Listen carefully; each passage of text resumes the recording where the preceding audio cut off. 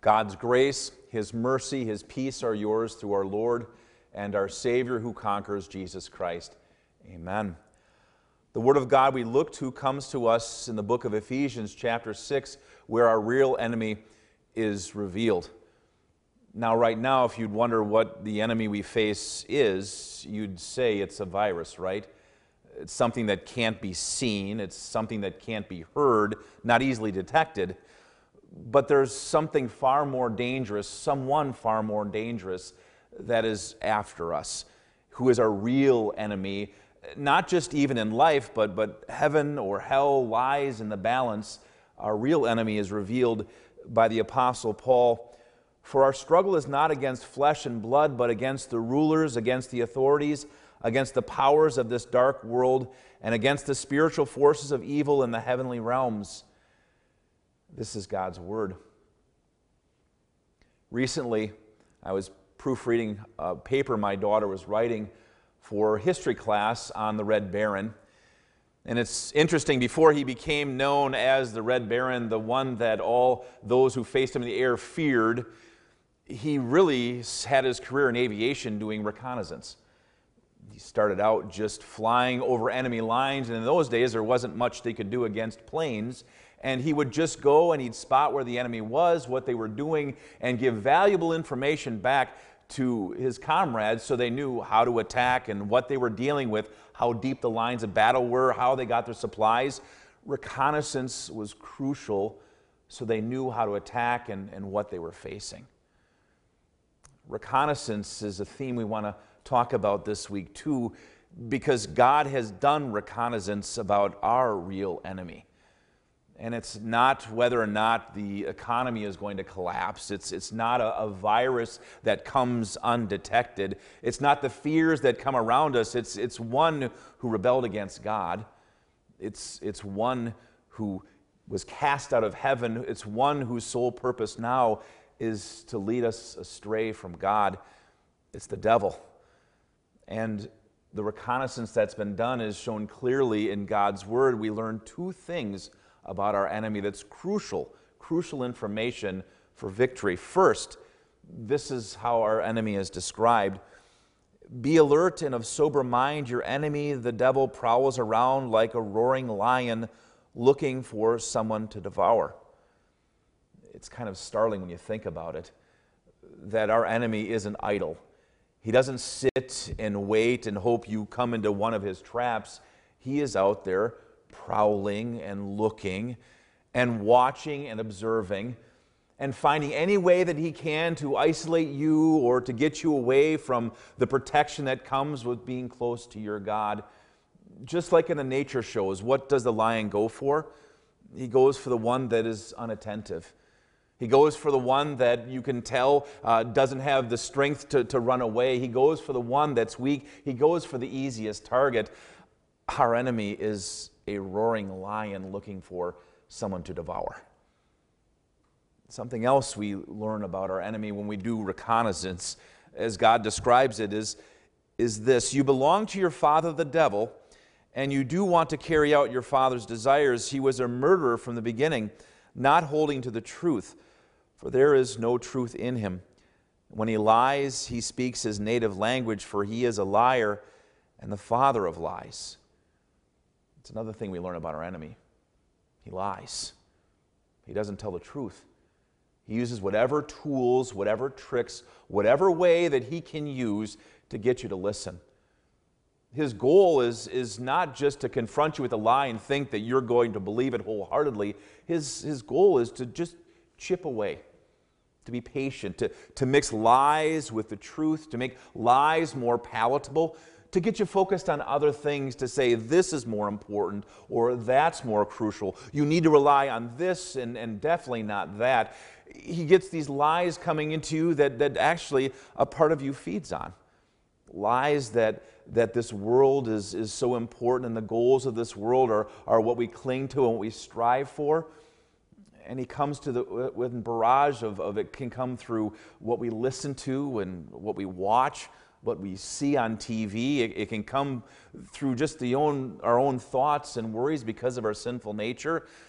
The devil prowls And he comes after us with these lies. And what lies in the balance? It's not just that we make a mistake, or for a moment we follow a wrong path, or we sin, and it's not a big deal. What lies in the balance is eternities. The devil is not done until he has dragged us away. The devil is not done until he's succeeded and bring us into his midst. The lion is not done until he has his prey.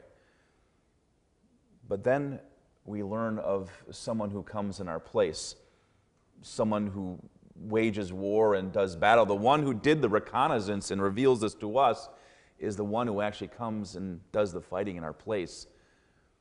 It's amazing when you see our warrior Jesus coming, and it seems like he's this gentle shepherd watching his sheep. But he knows how the devil works. He knows what the devil does. He sees this roaring lion, and he knows what he needs to do. He'll stand in the place of his sheep, even give his life to make sure the roaring lion cannot touch one of them. And that's what our Savior does. This Lenten season, isn't that our focus? The one who comes in our place to do the battle that we can't do, to win the war that we can't win, to stand in our place, to make sure that nothing, no one gets in the way of our relationship with him, because he has come to save. There's something else that our Savior does to do battle against the devil. That other tool is the lie. He comes and gives us the truth. Nothing but the truth. When he speaks, it's the truth that also carries with it the power of God. When Jesus speaks the truth, it has to happen. That's the kind of power he has. He comes to heal those that are hurt, and he says, be healed, and then they are healed. He comes to feed the hungry, and he says, be fed, and multitudes are fed. He comes to calm the storm, and he says, be still, and the storm is stilled. He comes to give life, and he says to the dead, rise, and they get up. That's the power of God's word, which is at your disposal. And that's the truth that we are given. It's found in God's word. The same thing Jesus used to rout the devil, the truth of God's word, is the same tool he gives to you to rout the devil. The truth and not the lie. But then we have one who comes to do battle in our place. He knows the stakes, and his love has determined that he will save us. He is the good shepherd that comes and makes sure that no one harms the sheep, to know that we have one watching over us, that nothing will get in the way of his salvation, his plan for us. And he will do battle with whoever comes, whether it's the roaring lion, he will stand in the way and he'll take that on too. If it means his death, then he will die. Isn't that why we come here at Lent? To see the Savior taking the steps that needed to be taken to save us? And so he does. He shuts the jaws of that roaring lion, and he comes with another way to do battle that we can embrace too. He comes with the truth of his word. We can rely on everything he says. We don't have to worry about whether this is accurate or that's accurate. When Jesus speaks, it is the truth. And that truth also comes with power. Think of the power of God's word. God himself says, I am the power between this word. And we see how Jesus used it. The one who is the Word that became flesh. He came to this world, and when there was sickness, he said, be healed, and they were healed. When there was hunger, he said, be fed, and thousands were fed. When there was danger that was around, when the winds blew, he said, be still, and the calm came on the storm. When Jesus faced death, he said, get up, and Lazarus stood. This is the power of the one who has come as your Savior. This is the truth of his word, and all his promises you can trust in. So in the days ahead, when the devil comes tempting with his lies and his fears, can you hear the truth of Jesus speaking? Never will I leave you, never will I forsake you. That's the truth of his word. when worries and fears about whether or not we're going to have enough food or have enough of money or we'll lose our job, Jesus says, my children will never be left in want. And when things creep into our lives and sickness ensues, do we not have one that comes to us and speaks true words? If you need to be healed, be healed. And if we even face death, Jesus says, everyone who believes in me will live even though he dies. Whoever lives and believes in me will never die. This is the truth. Your Savior comes with power. He hasn't just done battle with the one we face, the roaring lion. He's actually won. That's the amazing thing about the truth of Jesus. He doesn't just reveal who our enemy is, what our enemy does, that he's defeated our enemy. We already know the end. Jesus comes with this truth too. Not only do we have victory now, but a guarantee of victory forever with him in heaven.